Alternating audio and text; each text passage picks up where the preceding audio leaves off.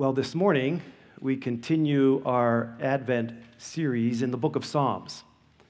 And the word Advent, from a generic definition, can mean the arrival of a notable event, person, or thing. So we have the advent of the internet, the coming of a notable thing. But when we think about capital A Advent, it refers to the coming of Jesus. It is a notable event, his birth, a notable person, Jesus, God's Son. And it is a notable thing because salvation has come. Last week we looked at Psalm 2, and we learned about the true King.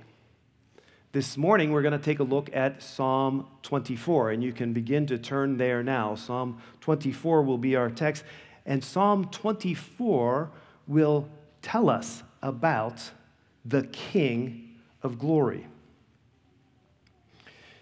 You'll find this, if you don't have a Bible with you, there's a blue Bible on the floor by you, and you'll find Psalm 24 on page 458.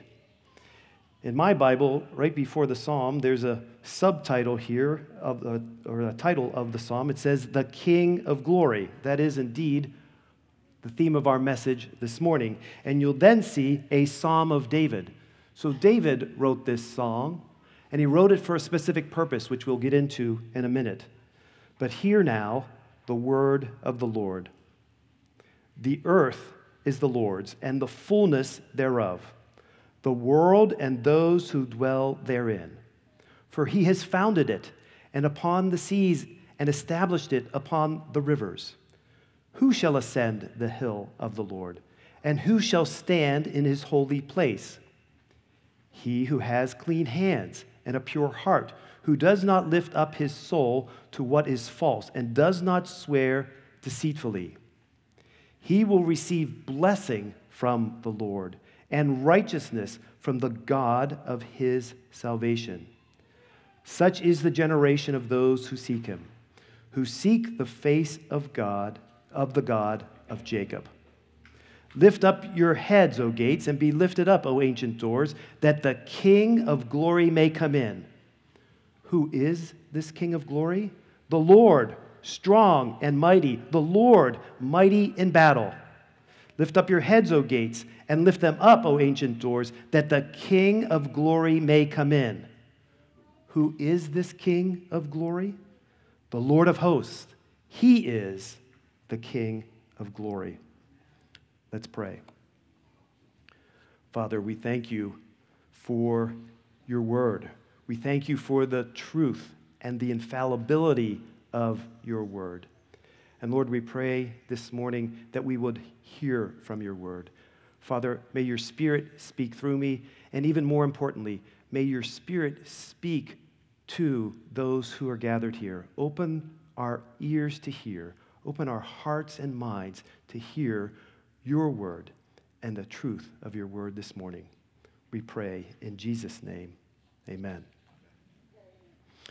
Well, I don't know about you, but this time of the year I like to find a radio station that plays Christmas music all the time.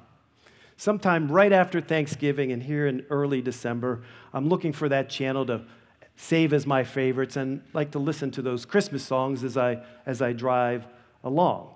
I have Sirius XM radio, and I know that they have some specific stations. So I went to their website to find out what the options were and where to find them amongst all the channels that they offer. And I was surprised to find out there are 26 Christmas stations available through XM. And some of them are, rather traditional. There's Holly. There's, of course, Jolly Christmas. There's Holiday Traditions. And my favorite, which is Christmas Spirit. That's the one I've saved and listened to. But there are also some specific Christmas stations. There's Country Christmas, Acoustic Christmas, Cool Jazz Christmas, Rockin' Xmas, holiday pops, holiday soul, holiday chill out, holiday instrumental, real jazz holiday, and jingle jams, which is just kind of fun to say. There's also a brand new station this year called Sleep Christmas. Yes, Sleep Christmas. Now, I have not tuned into that one while I'm driving for obvious reasons. The description is as follows: drift off to meditative versions of classic Christmas melodies and stay well rested through the holidays. Sleep Christmas. Well, with that many channels, I start to wonder, how many Christmas songs are there? How many Christmas songs have been recorded? And so I started my search once again, and to be honest, I could not find a definitive answer. There are hundreds of thousands, if not a million or more, Christmas songs. In fact, the number one recorded song in history is Silent Night. There are and have been recorded 137,315 versions by different singers in different languages and different styles recorded over the years. If you listened to Christmas music 24 hours a day, including the Sleep Channel apparently, 7 days a week, it would take you nearly 5 years to listen through the entire Christmas catalog. So there are lots of choices for a favorite amongst all those songs. And I'm sure you have a favorite song or two that you always listen to. Well, I have a new one this year by Phil Wickham called Behold. He recorded it maybe a year ago, and I would encourage you to listen to it. Maybe not the first time while you're driving, because you may not keep two hands on the wheel. It is a praiseworthy song. Behold, the first verse of this song by Phil Wickham is very much aligned with Psalm 24 that we just read. The first verse says, Behold, the King has come, divinity incarnate, creator of the world, breathing our air. Behold, what light has come, and the dark cannot contain it. The Savior of the world is finally here. Oh, come, let us adore him, for he alone is worthy, Christ the Lord. His song describes Jesus as Lord, Creator, Savior, and King. And this morning, as we dig into our text in Psalm 24, which is also a song in 3 stanzas, we will see that Jesus is the Lord of all, that he is the Savior of the world, and that he is the King of glory.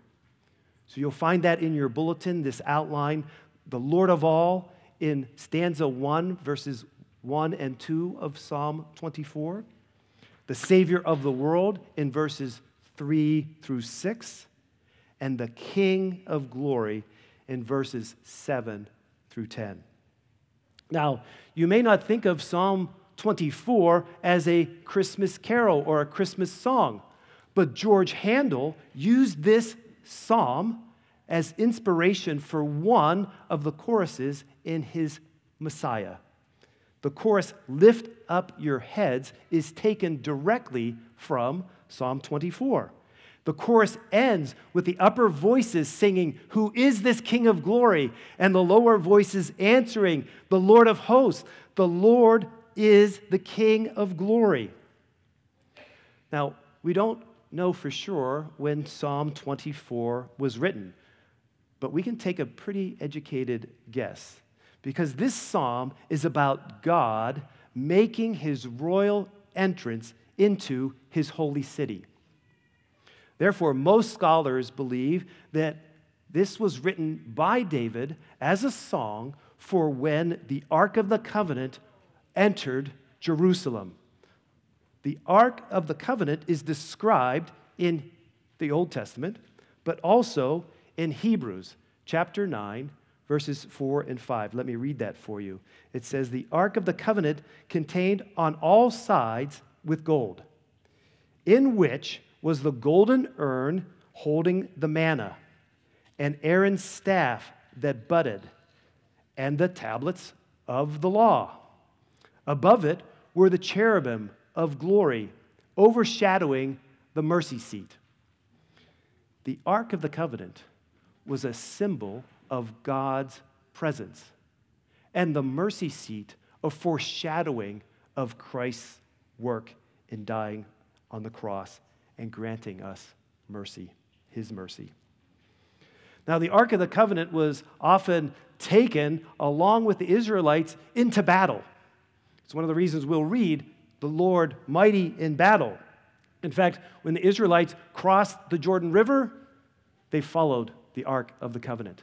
They brought the Ark of the Covenant to the walls of Jericho, and they marched around the city of Jericho with the Ark for 7 days before the walls came in, and God granted them victory.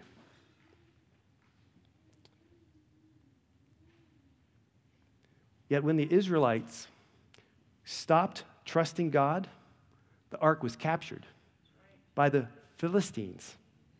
You'll find the story in 1 Samuel chapters 4, 5, and 6.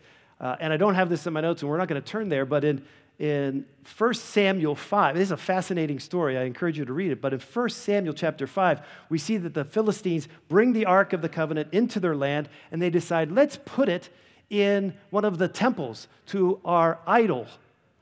So they put it beside the idol. The next morning they come in, and the idol has fallen face down before the Ark of the Covenant. Well, the temple priests say, well, I don't know how that happened. Let's stand it back up. They put it back up. The next morning they come in. The idol is once again fallen on the face before the Ark of the Covenant, and its head and its hands are severed.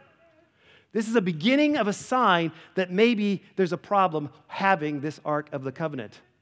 We then read plagues and death follow the ark as they move it from city to city. No, I don't want it, you take it. No, I don't want it, you take it. Finally, they say, after 7 months, let's just send it back. And not just send it back, let's send gifts of gold to apologize to forever taking it when we beat the Israelites in battle.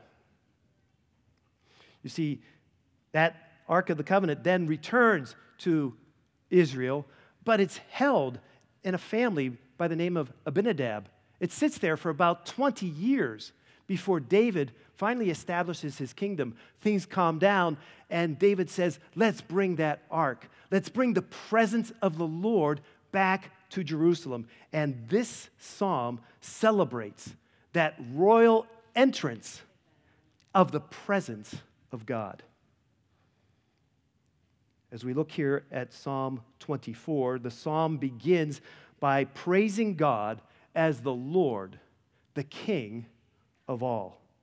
He's the master of the universe.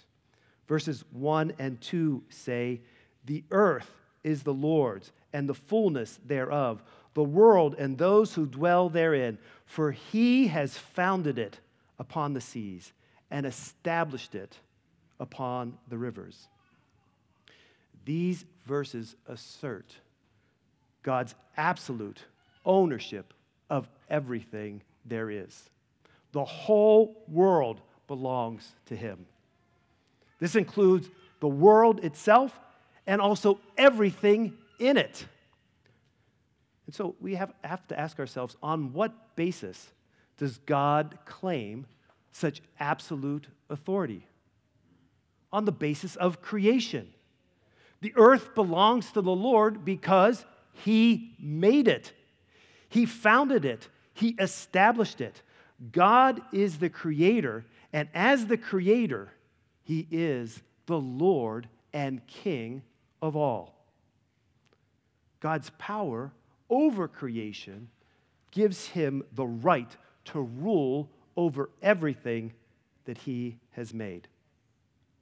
Matthew Henry writes, he made it, formed it, founded it, and fitted it for the use of man. The matter is his, for he made it out of nothing. The form is his, for he made it according to the eternal counsels and ideas of his own mind. He made it himself. He made it for himself, so that he is sole, entire, and absolute owner. Dutch theologian Abraham Kuyper said, "In the total expanse of human life, there is not a single square inch of which Christ, who alone is sovereign, does not declare, 'That is mine.'" So when people disagree about the origin of creation, they're not simply arguing about how the universe was made, but about who's in charge. If God is not our creator, then he cannot be our king and Lord. Genesis 1:1 tells us, "In the beginning, God created the heavens and the earth." In Genesis 1:26, "Then God said, 'Let us,'" Father, Son, and Holy Spirit, "'make man in our image, after our likeness.'" Everything and everyone in the entire universe was made by God. The fact that God is ruler of all is essential to our understanding of this psalm. You see, the psalm ends with the presence of God entering Jerusalem. But you see, the God of Israel is not just the king of the Jews. He's the king of the whole earth. So the psalm begins with cosmic kingship. During the Advent season, we celebrate the entrance, the arrival of our glorious King. It's an event of universal significance, for the whole wide world is his domain. Jesus is Lord of all. And he is also the Savior of the world. Let's look at verses 3 through 6. "Who shall ascend the hill of the Lord? And who shall stand in his holy place? Well, he who has clean hands and a pure heart, who does not lift up his soul to what is false, and does not swear deceitfully. He will receive blessing from the Lord, and righteousness from the God of his salvation. Such is the generation of those who seek him, who seek the face of the God of Jacob." If God is the king of creation, then obviously we owe him allegiance. But then David raises an important question. Who shall ascend the hill of the Lord? Who may stand in his holy place? Meaning God's temple. In other words, who has permission to enter the royal court of the holy king? Well, the second stanza here explains who is worthy. It says, "He who has clean hands and a pure heart, who does not lift up his soul to what is false, he will receive blessing from the Lord and righteousness from God his Father." James 4:8 helps us to understand this a little bit better. It says, "Draw near to God, and he will draw near to you. Cleanse your hands, you sinners. Purify your hearts, you double-minded." James is making an interesting connection to a New Testament reality connecting to an Old Testament ritual. You see, the Old Testament priests, before they could come to the altar to worship, had to cleanse, had to wash their hands and feet in the bronze basin.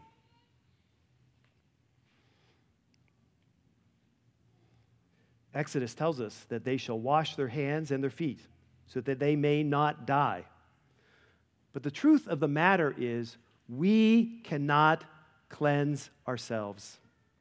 Only God, through the blood of Jesus Christ, his Son, cleanses us from all sin.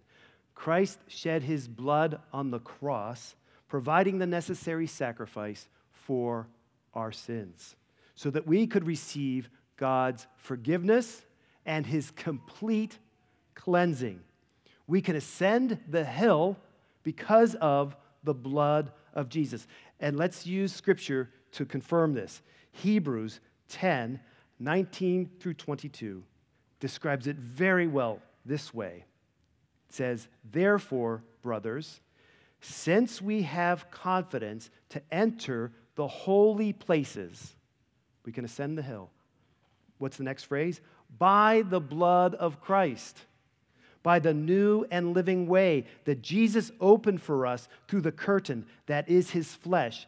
And since we have a great high priest over the house of God, let us draw near with a true heart, in full assurance of faith, with our hearts sprinkled clean from an evil conscience, and our bodies washed with pure water." You see, Jesus is our high priest. He is the Savior of the world. And he is the King of glory. The Psalm's climax comes in the final stanza. David asserts God's rule over creation. He's explained who has the right to enter his royal presence. Now the king comes in his glory. Open the gates. Enter the King of glory. Let's read it in verses 7 through 10 of this psalm. "Lift up your heads, O gates, and be lifted up, O ancient doors, that the King of glory may come in." Who is this King of glory? The Lord, strong and mighty, the Lord, mighty in battle. "Lift up your heads, O gates, and lift them up, O ancient doors, that the King of glory may come in." Who is this King of glory? The Lord of hosts. He is the King of glory. You see, this last stanza in Psalm 24 is in the form of a dialogue. It might have been something like this. The ark is coming up the hill to Jerusalem, to the temple.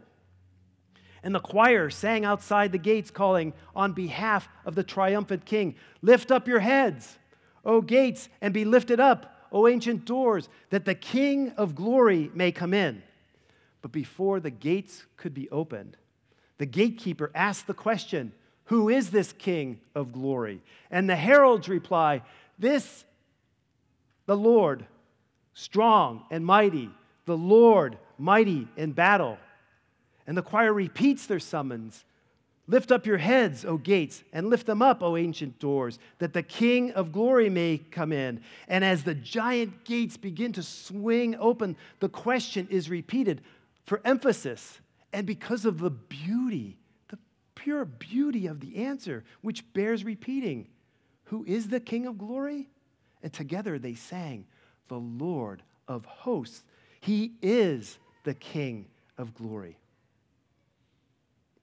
The main point of Psalm 24 is that the Lord is the Lord of all creation. He is the Savior of the world. He is the King of glory. This was revealed when the ark entered Jerusalem, and in a very interesting way, it parallels Jesus' entry into Jerusalem on Palm Sunday. Let's take a look at that passage. If you'll turn with me to Matthew chapter 21, verses 1 through 5. This is a familiar passage to you. It describes Jesus' entry into Jerusalem on that Palm Sunday. Matthew 21, beginning in verse 1, says, "Now when they drew near to Jerusalem and came to Bethphage, to the Mount of Olives, then Jesus sent 2 disciples, saying to them, 'Go into the village in front of you, and immediately you will find a donkey tied and a colt with her. Untie them and bring them to me. If anyone says anything to you, you shall say, the Lord needs them, and he will send them at once.' This took place to fulfill what was spoken by the prophet, saying, 'Say to the daughter of Zion, behold, your king is coming to you, humble and mounted on a donkey, on a colt, the foal of a beast of burden.'" Verse 6, "The disciples went and did as Jesus had directed them. They brought the donkey and the colt and put on them their cloaks, and he sat on them. Most of the crowd spread their cloaks on the road, and others cut branches from the trees and spread them on the road. And the crowds that went before him and that followed him were shouting, Hosanna to the Son of David. Blessed is he who comes in the name of the Lord. Hosanna in the highest. And when he entered Jerusalem through the gate, the whole city was stirring up, saying, Who is this? And the crowd said, This is the prophet, Jesus of Nazareth. Now, you want to know something really interesting? Every day in the temple, the priests have a prayer service. And following that prayer service, they sing a psalm. On Sunday, the first day of the week, they have a prayer service and they sing a specific psalm. On Tuesday, they sing a specific psalm. Wednesday, Thursday, Friday, Saturday. And then they repeat, so that on the first day of every week, of every year, they sing a psalm. That psalm is Psalm 24. Psalm 24. So on the first day of the week, when Jesus is triumphantly entering Jerusalem, the priests are in the temple singing Psalm 24. So the people in the streets are saying, Who is this king? And their answer is Jesus. And the priests are singing, Who is this king? The Lord Almighty. And in a way that neither could understand at the time, they were both right. Because the King of glory, Jesus, was entering. And as great as that celebration was, there's even a more triumphal entry. Jesus' glorious ascension to heaven. And the Bible doesn't offer us a full description of what that looked like, what that royal entrance looked like, but it gives us some glimpses. Hebrews 1:3 says, He, Jesus, is the radiance of the glory of God and the exact imprint of his nature. And he upholds the universe by the power of his word. You see, he is the Lord of all. And after making purification for sins, he sat down at the right hand of the majesty on high. You see, Jesus is the Savior of the world who purifies our sins. Ephesians 1:19 through 21 says, According to the working of his great might that he worked in Christ when he raised him from the dead and seated him at the right hand in the heavenly places, far above all rule and authority and power and dominion, and above every name that is named, not only in this age, but also in the age to come. You see, Jesus is the name above all names. He is the King of glory. Can you imagine what it was like when Jesus, God's Son, finished his work of salvation on that cross and entered the glories of heaven, where he was welcomed back in the embrace of his Father? In the words of one commentator, these verses picture the scene when, after spoiling the powers of darkness, after abolishing death itself, the resurrected Jesus, the Lord, returns to heaven in triumph. And as he approaches the heavenly portals, the celestial heralds cry out, Lift up your heads, O you gates, and be lifted up, ye everlasting doors, for the King of glory shall come in. And the angelic watchers within ask, Who is this King of glory? And the answer, the Lord, strong and mighty. There's one final place Jesus wants to make his royal entrance, and that is in your heart. It's important to know that not everyone who sings God's praises receives him as king. Palm Sunday is a great example of that.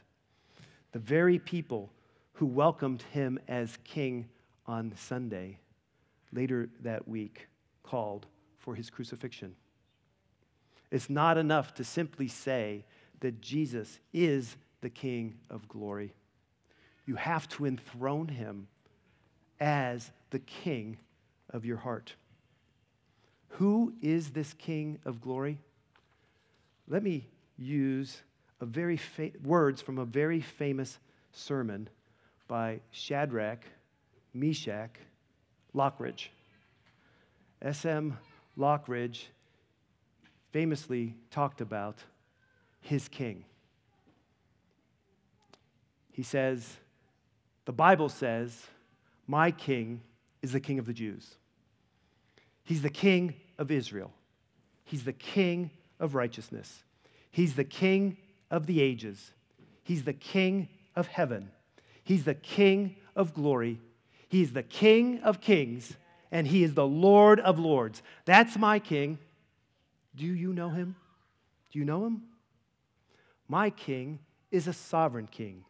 No means of measure can define his limitless love. He is enduringly strong. He is entirely sincere. He is eternally steadfast. He is immortally graceful. He is imperially powerful. He is impartially merciful. That's my king. Do you know him? He is the greatest phenomenon that ever crossed the horizon of this world. He's God's Son.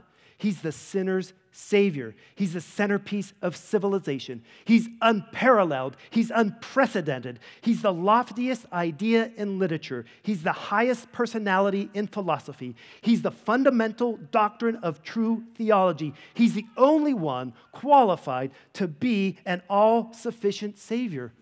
I wonder if you know him. He supplies strength for the weak. He's available for the tempted and the tried. He sympathizes and he saves. He strengthens and sustains. He guards and he guides. He heals the sick. He cleanses the lepers. He forgives sinners. He discharges debtors. He delivers the captive. He defends the feeble. He blesses the young. He serves the unfortunate. He regards the aged. He rewards the diligent. And he beautifies the meek. I wonder if you know him. He is the key to knowledge. He's the wellspring of wisdom, the doorway of deliverance, the pathway of peace, the roadway of righteousness, the highway of holiness, the gateway to glory. I wonder, do you know him? Well, his life is matchless. His goodness is limitless. His mercy is everlasting. His love never changes. His word is enough. His grace is sufficient. His reign is righteous. His yoke is easy and his burden is light. I wish I could describe him to you. He's undescribable. He's incomprehensible. He's invincible. He's irresistible. You can't get him out of your mind. You can't get him off of your hands. You can't outlive him, and you can't live without him. The Pharisees couldn't stand him. They found they couldn't stop him. Pilate couldn't find any fault in him. Herod couldn't kill him. Death couldn't handle, and the grave couldn't hold him. That's my king. Do you know him? Do you know him? Is he your Lord? Is he your Savior? Is he your King?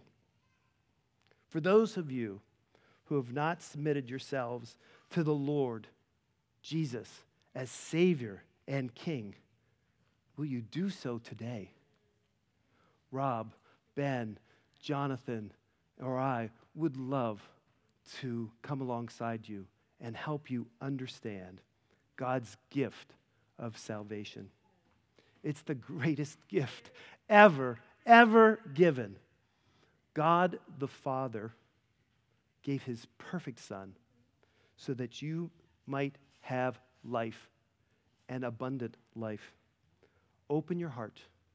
Let the King come in.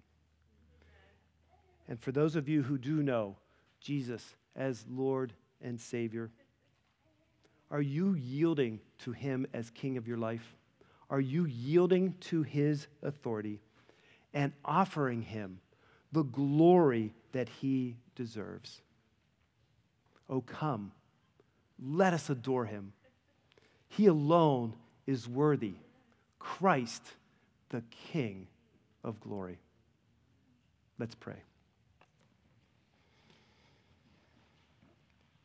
Father, we're just so humbled to be in your presence, humbled by the King of glory.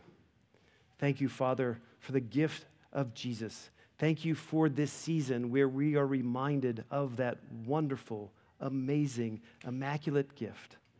Jesus, come to earth to cleanse us so that we might ascend the holy hill, that we might come to your presence, Lord, and spend eternity with you in heaven. Father, move us to yield to you. Yield us to give you glory that you deserve. We pray this in the holy name of Jesus. Amen.